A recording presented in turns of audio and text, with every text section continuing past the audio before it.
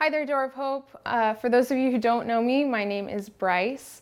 I am the prayer coordinator here at the church, and I just want to say happy Sunday and to let you know that we are thinking of you and praying for you, and that we really miss meeting with you and gathering together.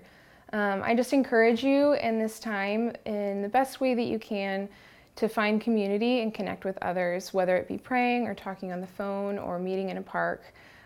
Connection is just so important right now. I also just want to let you know before we go into the sermon and before we go into a time of worship about the different events that we have going on and opportunities for you to connect. One is that we have a Bible study happening Sunday evenings at 5 p.m. in the church parking lot. You can find that information to register for that on the church website on our events page. And then also I wanted to talk to you about prayer. We recognize such a necessity to be praying right now and to be gathering in unity to pray. And so beginning August 10th, we will hold 30 consecutive days of prayer on Mount Tabor in the amphitheater. And it'll be just a time for us to join together, to be in one body and one spirit, and to pray for our nation and our city and just our churches, and ask that the Lord would soften our hearts to what He wants to do. So I just invite you to those things. You can find that information on the website.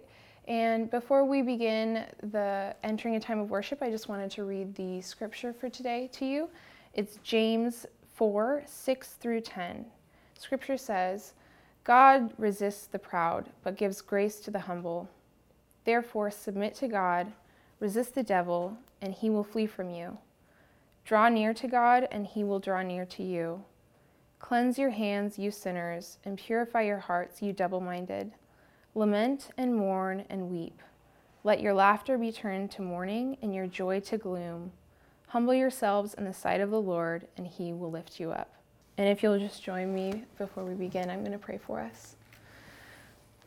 Father God, we thank you for today. We thank you that your mercy is new. And we ask, Lord, as we gather together wherever we are, Lord, and we listen to the sermon and we enter a time of worship, Lord, that you would open our hearts, you would open our minds and our ears to hear what you have to say, Lord, and that you would convict us and change us and remind us that we are loved by you. We just ask all these things in your name. Amen.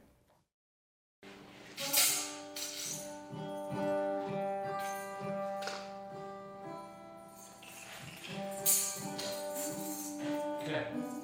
What song are we doing first? Sacrifice of Praise. Okay. Let's go for it.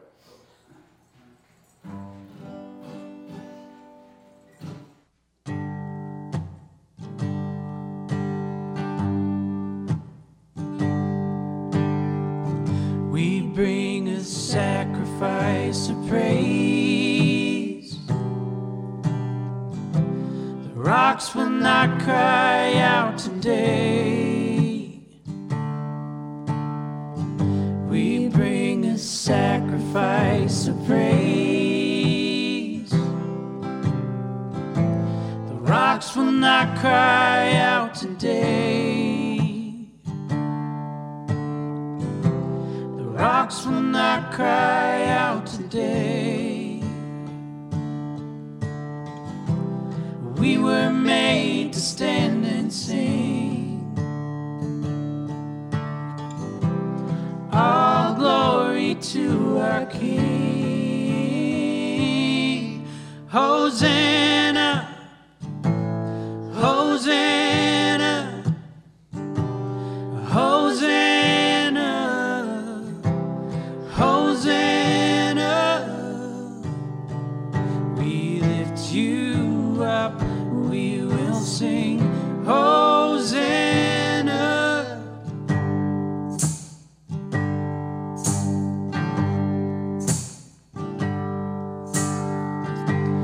Let the half-hearts die.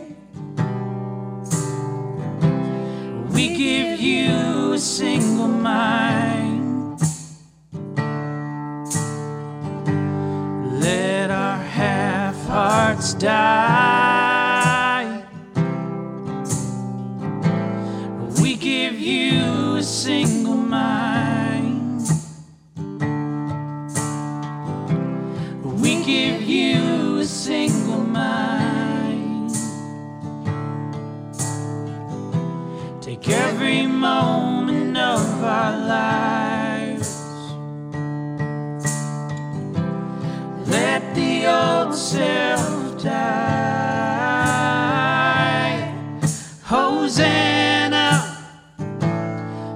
Hosanna, Hosanna,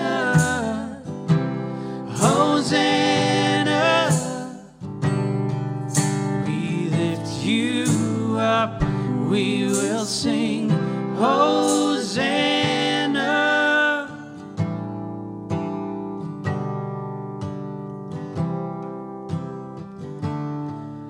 Break our hearts so we cry out, or give us victory enough to shout. Either break our hearts so we cry out, or give us victory enough to shout. Either break our hearts so we cry out, or give us victory enough to shout. Either break our hearts so we cry out, or give us victory enough to shout. Hosanna, Hosanna, Hosanna, Hosanna. We lift you up, we will sing Hosanna, Hosanna, Hosanna, Hosanna, Hosanna. We lift you up, we will sing Hosanna.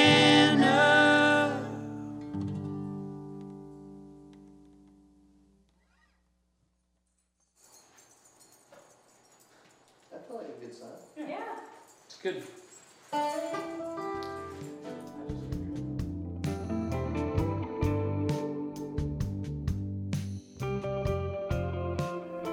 Well, good morning, Door of Hope.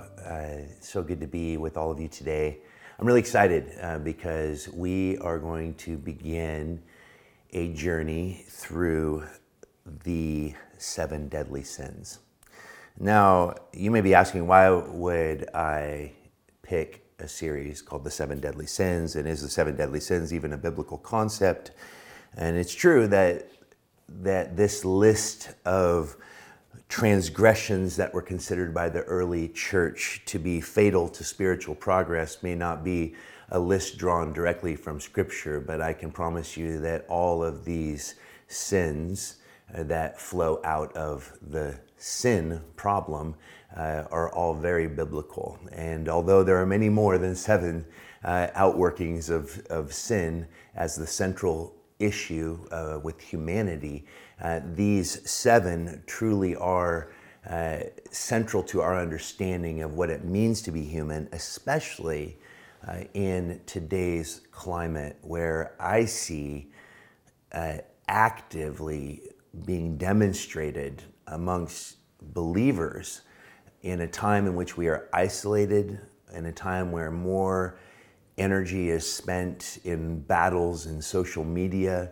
where the news feed is endless, where there is continued national unrest, where there is, 60-something days straight of protests downtown that moved from conversations around race to now it seems to be primarily about governmental overreach and the sending in of federal troops into our city as a political ploy.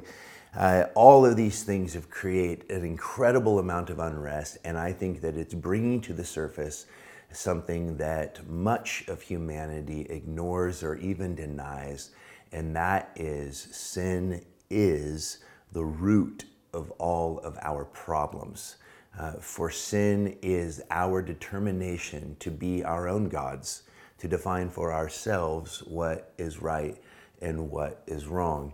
Now, the 7 deadly sins probably go back to the Desert Fathers, and it was an attempt to kind of create this list of what were considered mortal sins, those sins that would impact a pilgrim's advancement in spiritual progress. And so it's always contrasted with virtues. And we're going to do something somewhat similar. And today we're going to begin with the sin of pride. It really is the sin that all other sins flow from. In the Latin, it is superbia. It is to be self-centered, and what we want to move toward is humility and surrender. Now, Proverbs chapter 16, verse 5 says, "Everyone proud in heart is an abomination to the Lord. Though they join forces, none will go unpunished." Again, in Proverbs 21, verse 4, it says, "A haughty look," that is a proud look, a proud heart, and the plowing of the wicked are sin. Again, in Proverbs 28, verse 25, "He who is of a proud heart stirs up strife, but he who trusts in the Lord will be prospered." Proverbs 29, verse 23, "A man's pride will bring him low, but the humble in spirit will retain honor." Think about James. God resists the proud, but gives grace to the humble. The head and the origin of all sin is pride. So how do we define this word? What do we think of when we think of pride? Because pride is not used in our particular culture negatively. It's generally used as something that we say to demonstrate our accomplishments. We're proud of our work, we're proud of our parenting, we're proud of our heritage, whatever it might be. We don't generally, at least those outside of the church, view pride as the central problem with the human dilemma. Dorothy Sayers said it best in Creed or Chaos when she said, "It is the sin of trying to be as God. It is the sin that proclaims that man can produce out of his own wits and his own impulses and his own imagination the standards by which he lives, that man is fitted to be his own judge. It is pride that says, I am the master of my own universe. At its heart, it is independence from God, and it is human-centric. This is the essence of the sin in the garden, because what the serpent tempted our first parents toward was to define for themselves what was right and wrong.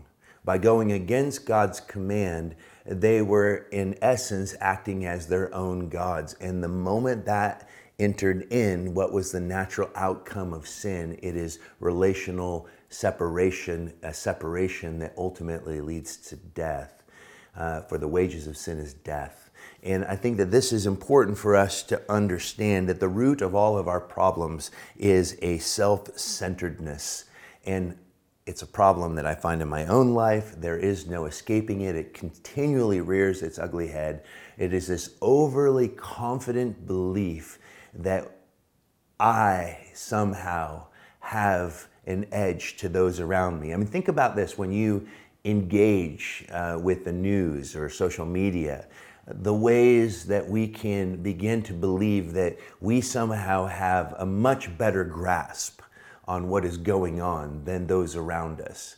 The ways that we elevate our own opinions, not only of ourselves, but of our intellect and our capacity to comprehend. And yet, this sin is the very thing that God resists and creates a wedge between not only us and God, but between us and others. And ultimately, even, it creates a wedge in our ability to understand ourselves. Sin is, by its very nature, to miss the mark. And if you are self-centered, you are inevitably off-center. For it is pride that says this: I will sleep with whomever I want. I will consume as much as I want. I will possess as much as I want. I will work when I want. I deserve what they have. it ultimately says, my will be done, not thy will be done. Now, this is something that we can fully understand in this particular age of entitlement. Because right now we are even seeing played out the economic ramifications of a growing attitude that this job, I'd rather not work than do a job that is below me. I know I had that attitude as a young man. I would move from job to job because often I felt like the job was below me. I didn't want to be like my dad or my grandfather who worked 35 plus years in a steel mill providing for his family. That wasn't sexy enough for me. I wanted something more. And so that sort of belief that I deserved more, I was worth more, that I didn't need to be like those that were pinned by this existence of toil, even though God himself said to humanity when removed from garden that you will live in toil. This is the outcome of sin, and even our work, unfortunately, which is a God-given gift, we need something to give ourselves to, is also marked, unfortunately, by sin. It's infused with what can become toil, and even the things that we think will satisfy us can quickly become disillusioned with whatever it is that we're doing, because the grass is always greener on the other side. I actually just was struck by this. In this age of entitlement, it's often even the opinion from the pew is that church is there to serve what you want. And in a time of quarantine, I'm sure some of you are watching me right now, and you don't attend Door of Hope, but you're drawn to Door of Hope because it isn't where you were going. You were going somewhere else, and now you can watch whatever preacher you want from the comfort of your own home. And some of you at Door of Hope are you've heard me preach hundreds of times, and so you're looking, pastures are greener over there. If we were doing, what Imago was doing or Bridgetown was doing, we would be doing better. But I honestly, if I could be quite frank, I have no idea what doing better is in an age of speaking into a camera. This will never truly be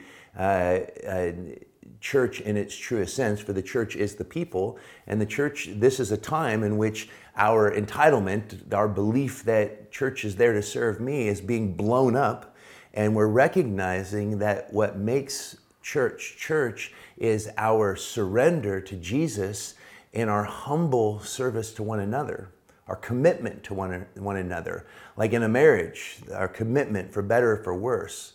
But I think that the fickleness of human hearts, I was talking with other pastors, we're just wondering what it's even going to look like when we can come back together.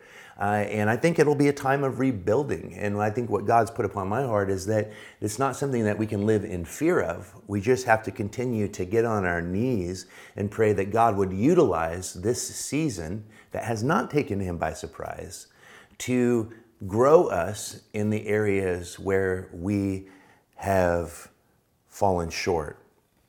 And I think that for me, this is important, is I think that often even in the church, there is a sort of celebrity component to pastors, and which feeds our egos. I mean, it's hard when you don't, get the kudos after the sermon from the audience, but it's good, because we should never be overly confident in what it is that we are doing. We should be confident in Jesus, which gives us a calmness and an ability to actually endure the ups and downs of life. Because anyone that builds their life on the pride of their accomplishments is building their lives on very fragile ground.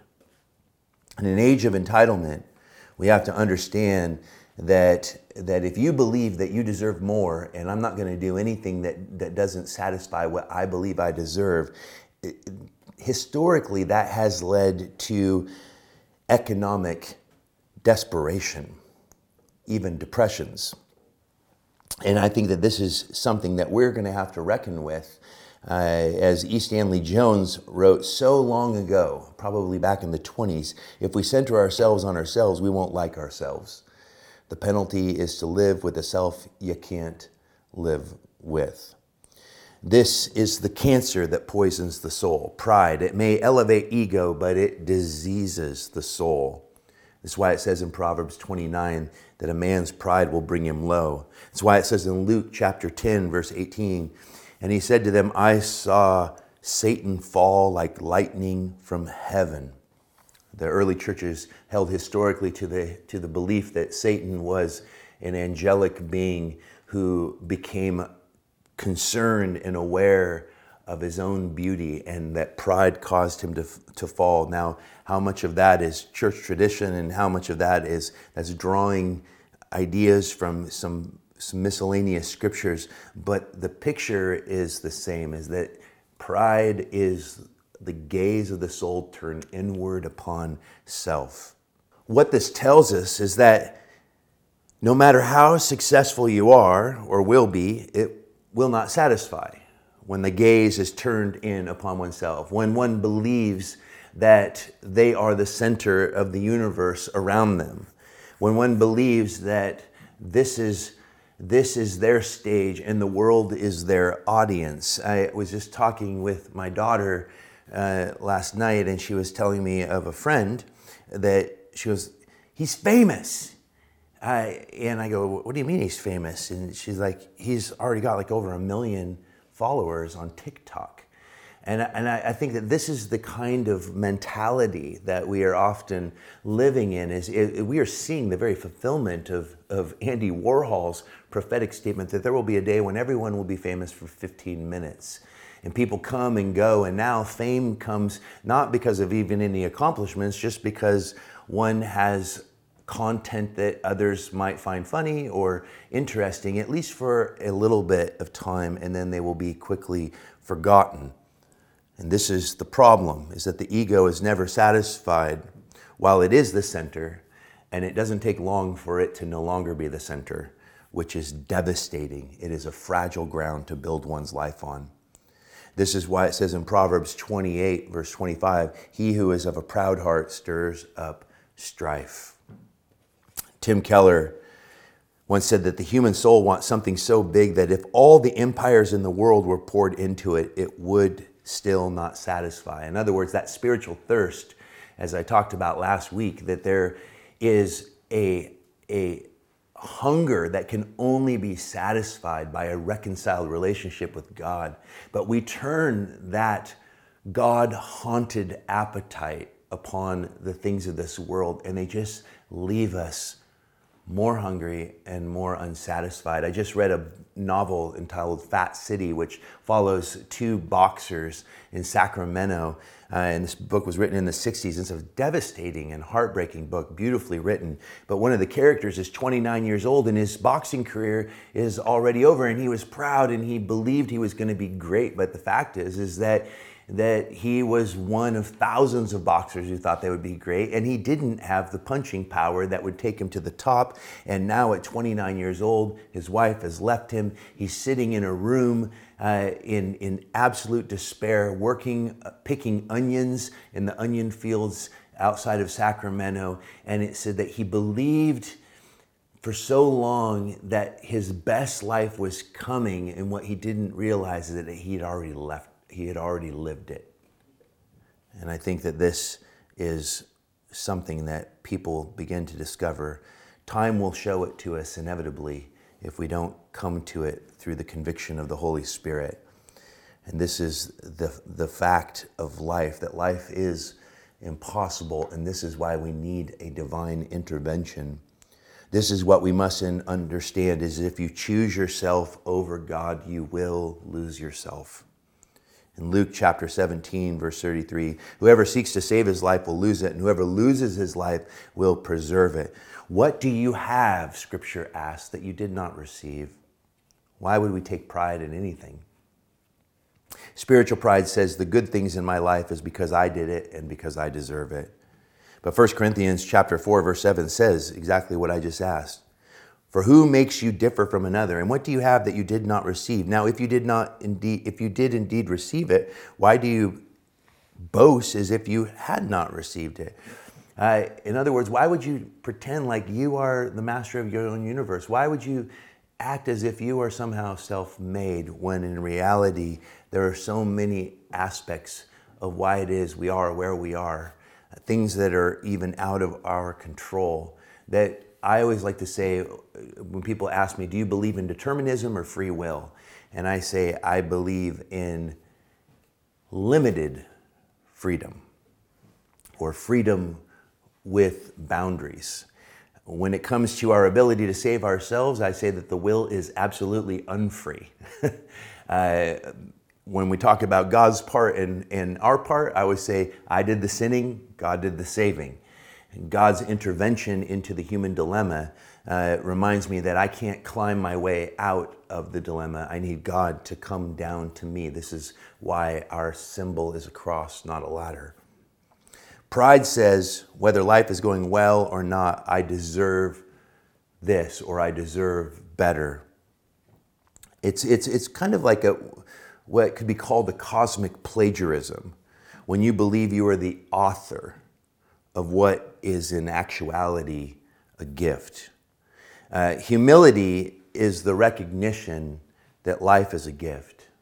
I like what Jonathan Edwards once wrote. He said, a humble saint is suspicious of nothing in the world as much as he is of his own heart, living in such a way that everything you do points to Jesus. I was thinking about the things that pride lead to, and I've seen this in my own life. I mean, believe me, humility is often learned, unfortunately, through the school of humiliation. And I have tasted the pride of thinking that I deserved to be famous, and then having that dream crushed by the fact that I was not good enough to be what I thought I should be. The pride of thinking I was a better preacher than the pastor I was working for, and having just my rear kicked and humbled, and having teaching taken away from me because I was living in this proud state, and I was speaking poorly of the one who was literally paying my bills, and therefore I had removed from me the gift that I'd been given of learning how to preach on a Sunday evening service. Nothing was more painful. I remember him telling me that I had to step down because of pride, and that I had to announce it myself to the congregation, which had grown from about 0 to 250 people. It was my second year ever of teaching, and I had to get up in front of all these young people and tell them that I had to step down because I was proud. They had no idea. And then my pastor got up and gave a sermon about the dangers of pride and used me as an illustration while sitting in the front row with my wife. Humility through the school of humiliation. I pray that none of you have to go through that. But what does pride do? And I was thinking back to those times of significant pride in my own life. And I find that the first thing that I see pride does to us is it drains us of our empathy. To be weary of people that feel nothing is something that we should mark. When you don't feel anything, when someone seems unmoved, we should be weary of that person. Pride cannot weep with those who weep, and laugh with those who laugh. And I'm sure right now you could even think of someone that would be marked by that lack of empathy. There are many within the public eye that fit that category. Pride is always threatened. It cannot bear being in the presence of someone better. Pride magnifies the faults of other Christians and diminishes their graces, while it diminishes the faults and magnifies the graces of its subject. In other words, the one who is proud is incapable of seeing their own faults, their own blemishes, while at the same time magnifying the problems of everyone else, because pride puts a person in a fragile state. They must protect that position of superiority, and they will lash out at anyone that threatens that position. It despises pride in others. If you hate pride in others, take a look, not too long, into your own heart, because I think that often we hate in others what is so prominent in ourselves.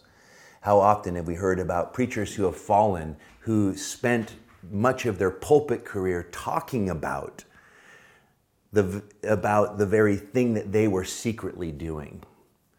pastors that became known for their beautiful sermons about the importance of fidelity in their marriage while secretly living adulterous lives. There was one famous case of a pastor who railed against homosexuality week after week. I mean, it became his primary platform, only to be exposed and arrested in Florida for exposing himself to a young man, only to have multiple men come out in the church saying they were abused by him. I think that pride is one of those things that's incapable of being threatened, incapable of seeing its own sin while hating its own sin when it's seen in others. Pride robs you of joy. Why? Because you believe that everything in life is owed to you. I think pride is at the root of this current climate of victimization, this victim culture that we live in, or a culture that is driven by. It's so fascinating to me to watch played out before our very eyes, even amongst friends and church family and family members, in these battles between the right and the left, which increasingly I find myself just so frustrated at how polarizing our nation is right now. And I have to be careful of my own pride in my own unwillingness to adhere to any camp. I have to be careful to not think that I have somehow found the truly central position. But I have been just deeply bothered by, if you've ever read those two dystopian novels, 1984 and Brave New World, they're profound novels. George Orwell wrote 84, an American, that really spelled out what was coming in the 20th century through totalitarian regimes and the whole concept of Big Brother and total control of a society. But then the other terrifying dystopian novel was written by an Englishman, Aldous Huxley, A Brave New World, in which a regime controls society not by force, but by, well, it is using force, but it's force through the illusion of pleasure. And I think that if Orwell wrote the book that would describe much of Europe in the 20th century, Huxley described a dystopian future that describes much of America. And now there's this battle, I believe, both sides presenting us with two different dystopian possibilities. And I personally find both stances to be the very essence of what we're talking about here, pride.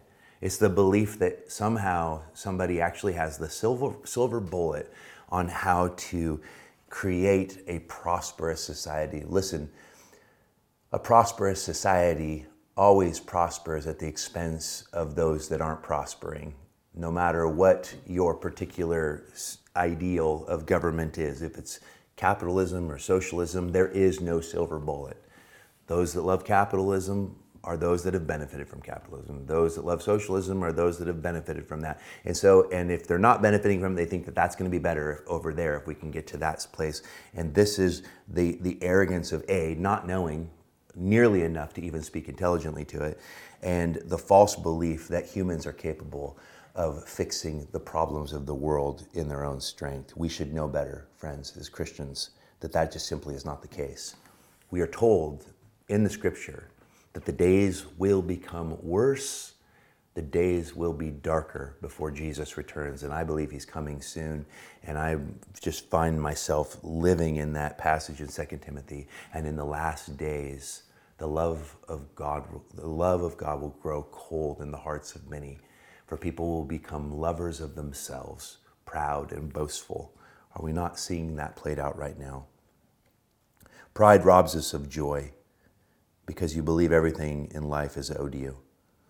And it's either through anger or shame, it seems, in this particular cultural moment. To belong to yourself means that you trip over yourself at every turn. You become a problem instead of a person. So how do we move from this self-centered dilemma to a God-centeredness? Number one, you need to fix in your mind the fact that if you are self-centered, you are off-center. God is the center of everything. Anything else is frustration.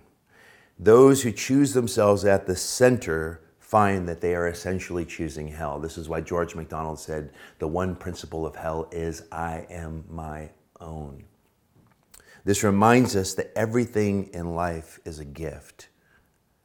For what makes you different from another? What did Paul write? For what do you have that you did not receive? Fix your mind on the fact that if you're self-centered, you are off-center. We have to see the problem so that we can accept the solution.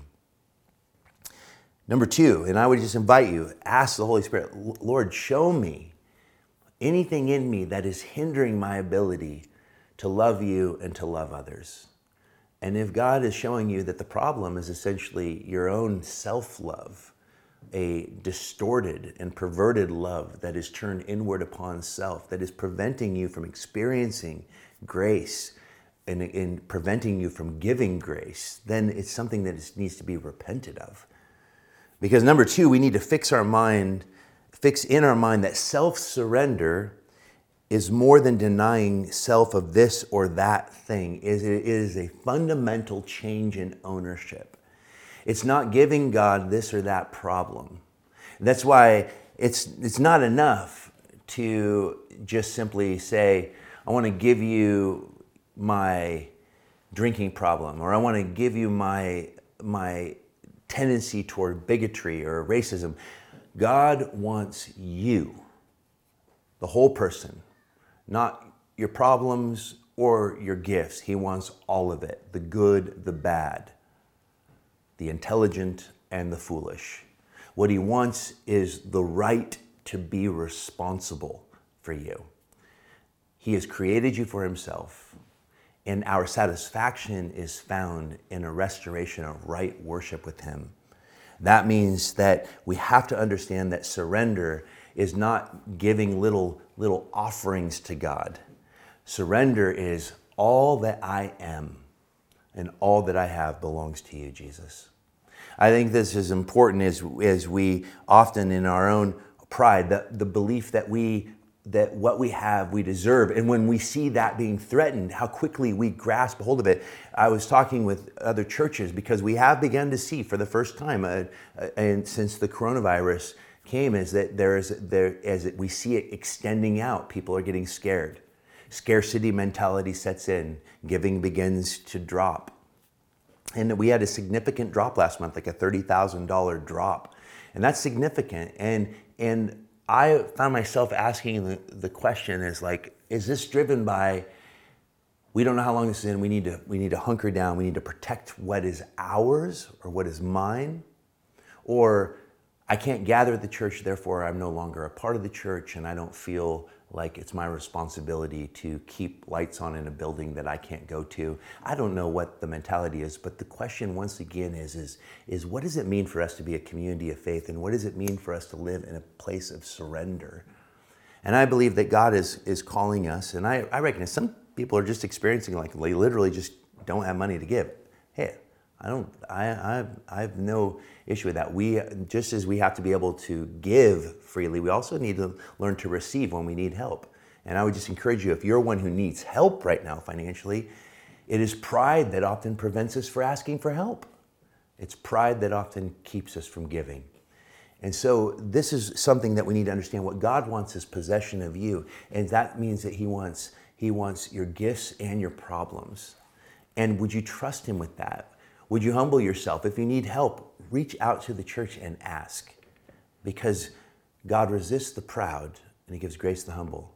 If you're withholding from the church because you feel like you're not getting what you deserve, I would encourage you, ask what's at the root of that. And is it a self-focus or is it an other orientation? And I think that these are important questions that we have to ask. Matthew 16, verse 24, then Jesus said to His disciples, if anyone desires to come after me, let him deny himself and take up his cross and follow me. To take up your cross means that it's going to be a living death. It's what I call the good death. It's dying to that ego that wants to take control. Jesus, when He is asked what it'll cost to follow Him, the answer is only one answer. It costs everything. Christianity is not tried and found wanting, as Chesterton said. It's found difficult often and not tried. I've seen too many abandon their faith to know that the cost was too much. They had counted the cost and they just couldn't hang with the demands of King Jesus. Number 3, do not compromise surrender. A half-given self is a divided self, and you will be a tormented Christian if you try to maintain one foot in the world and one foot as a follower of Jesus. You will be duplicitous and it will divide you. And a divided heart is what leads to a lukewarm heart, and Jesus did not have much good to say about the lukewarm church. Pride always creeps back into a divided heart. Wherever self-centeredness survives, you will find resistance from God. 1 Corinthians chapter 5, verse 6, your glorying is not good. Do you not know that a little leaven leavens the whole lump? We cannot be divided. Number 4, do everything for the love of God. Guilt and shame will not motivate us in this time. I can't be motivated as your pastor by concerning myself with every whim and request that comes in. I have to humble myself and hear every word that comes in and pray through criticisms and pray, I've found that I need to be careful to not take praise too seriously or criticisms too seriously, but to bring them before the Lord. And if there are things that I need to repent of, I repent of them. If there are things that don't need to be repented of, I release them. But the fact is that I am called, if I am to be a good pastor, if I am to be a good shepherd of this church, along with the rest of the leadership of this church, our responsibility is to that audience of one, which is, interestingly enough, a little easier when I can't look at people. Is that who am I preaching for? Who am I being a conduit of? And I think that is the question that you must ask, because all of our lives preach. All of our lives are telling a message. And does your life speak the message of self-focus, or does it speak the message of the cross, which is self-sacrifice? Are you laying down your life for Jesus and for the good of others? Pride must turn into humility. We must move from superbia to surrender. I was made for dependence upon him, and so are you. This is why it says in 1 Peter chapter 5, verses 5 through 7, likewise, you younger people, submit yourselves to your elders. Yes, all of you be submissive to one another, and be clothed with humility, for God resists the proud, but gives grace to the humble. You guys, humble yourself before the Lord, and he will lift you up. I know that these days are so heavy. I find myself, I just get worn out by everything, by the protests. But when I went to Cannon Beach, the amount of people that thought that we were living in Armageddon here in Portland, like, how are you surviving in a city where there's so much craziness? Because everything is blown out of proportion. It should tell you and show you not to trust the limited information that we have, because the vantage point of the rest of the United States around Portland is that we're like, freaking every neighborhood is, burning to the ground. And I was like, no, I actually haven't seen much except when I've gone downtown. And they're like, oh, really? I thought it was just all bad. I'm like, no, but just the exhaustion even of like the blown out of proportion narratives and the anger that is being fueled at this group and that group. And some people say you're not doing enough, and other people say you're saying too much. And there's just this insanity of not knowing where to stand. And it's easy for us to basically just shut down and turn inward upon ourselves and say, you know what? I don't need this. I don't need anyone. I reject all of this. And the Lord just is saying, no, wait. I have chosen you to be poured out wine and broken bread for a hurting world. We are to be demonstrations of the very communion that we take, that we are to be servants to all because we are servants of one, and that is Jesus. Pride robs us of relationship with God, relationship with others, and ultimately it destroys our ability to even be in right relationship with ourselves. The one who is proud is off center, but the one who is surrendered to King Jesus finds that I have Jesus, therefore I have everything. You guys, Jesus loves you on your worst day. He loves you. He's crazy about you. I pray that the thing that motivates you is his love for you and his love for this messed up world that he is in the business of reconciling to himself. So until next time, I hope that was fun, because next week we get Lust. So love you guys so much. I can't wait to be together again. All right, you got it this time? I got my one messed up. Okay. You're allowed one. You ready? Yeah.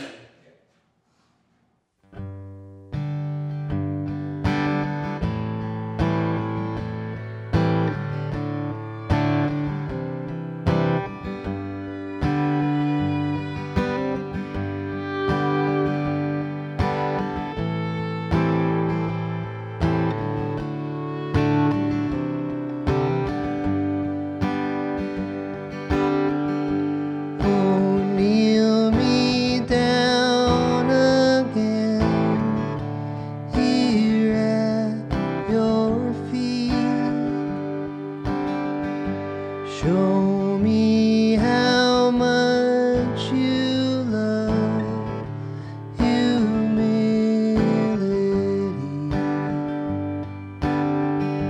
Oh, Spirit, be the star that leads me to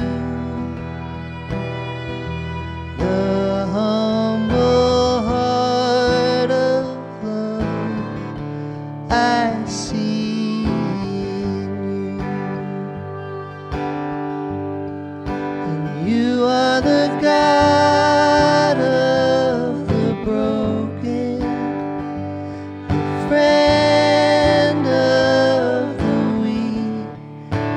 You wash the feet of the weary, embrace the ones in need.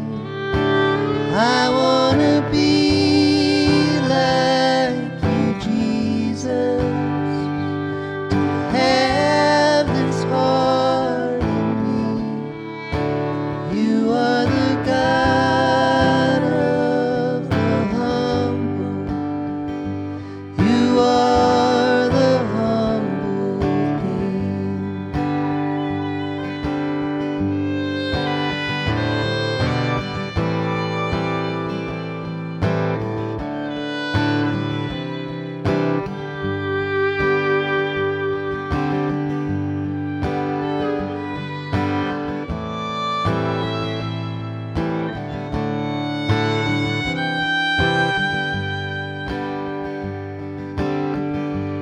Oh, kneel me down again here at your feet.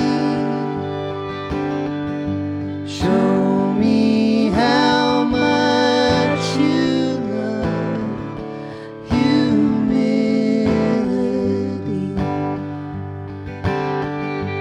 Oh, Spirit, be the star that leads me to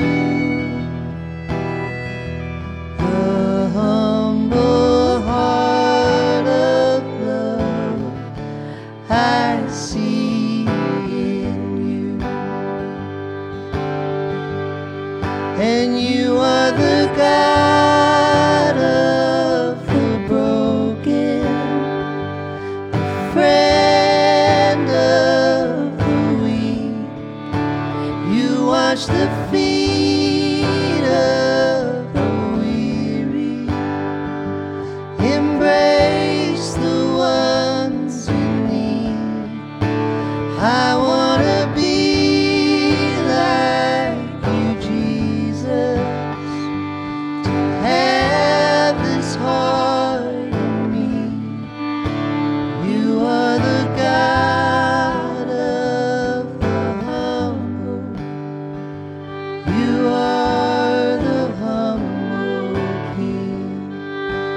You are the God of the humble. You are the humble King.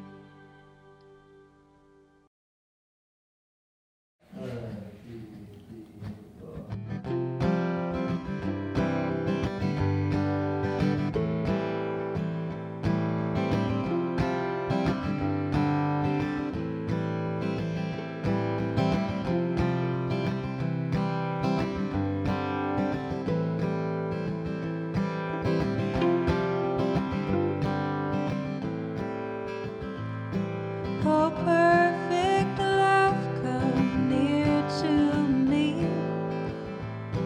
From hatred, help me part, so I may bless my enemies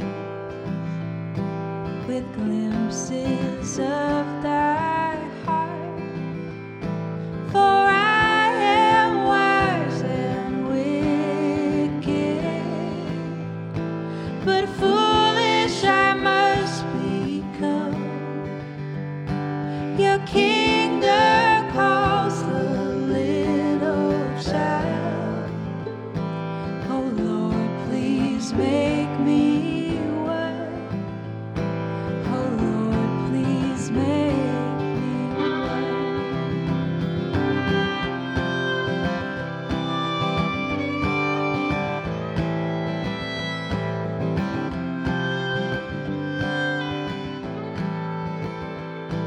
Oh, love revealed through human ties, confirmed within my soul. For thou hast stirred the trembling thought that man is not alone. So I will seek your presence, though great mysteries confound.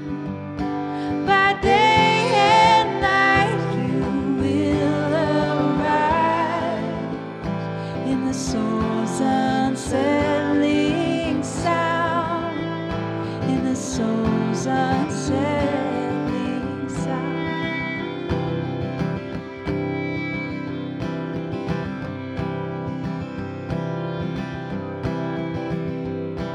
Oh, love that knows all human hearts and calls them each his own.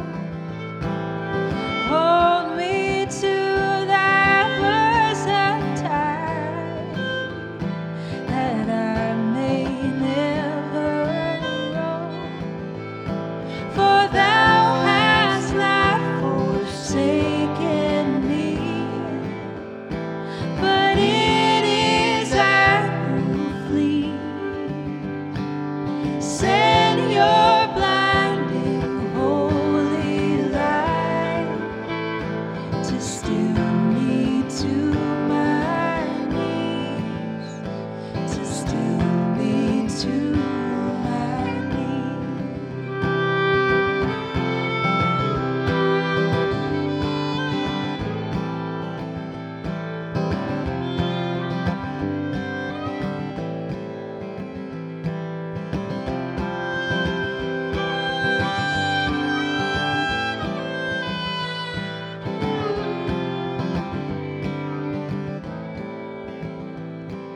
Oh, love that breaks all sinful bonds, please conquer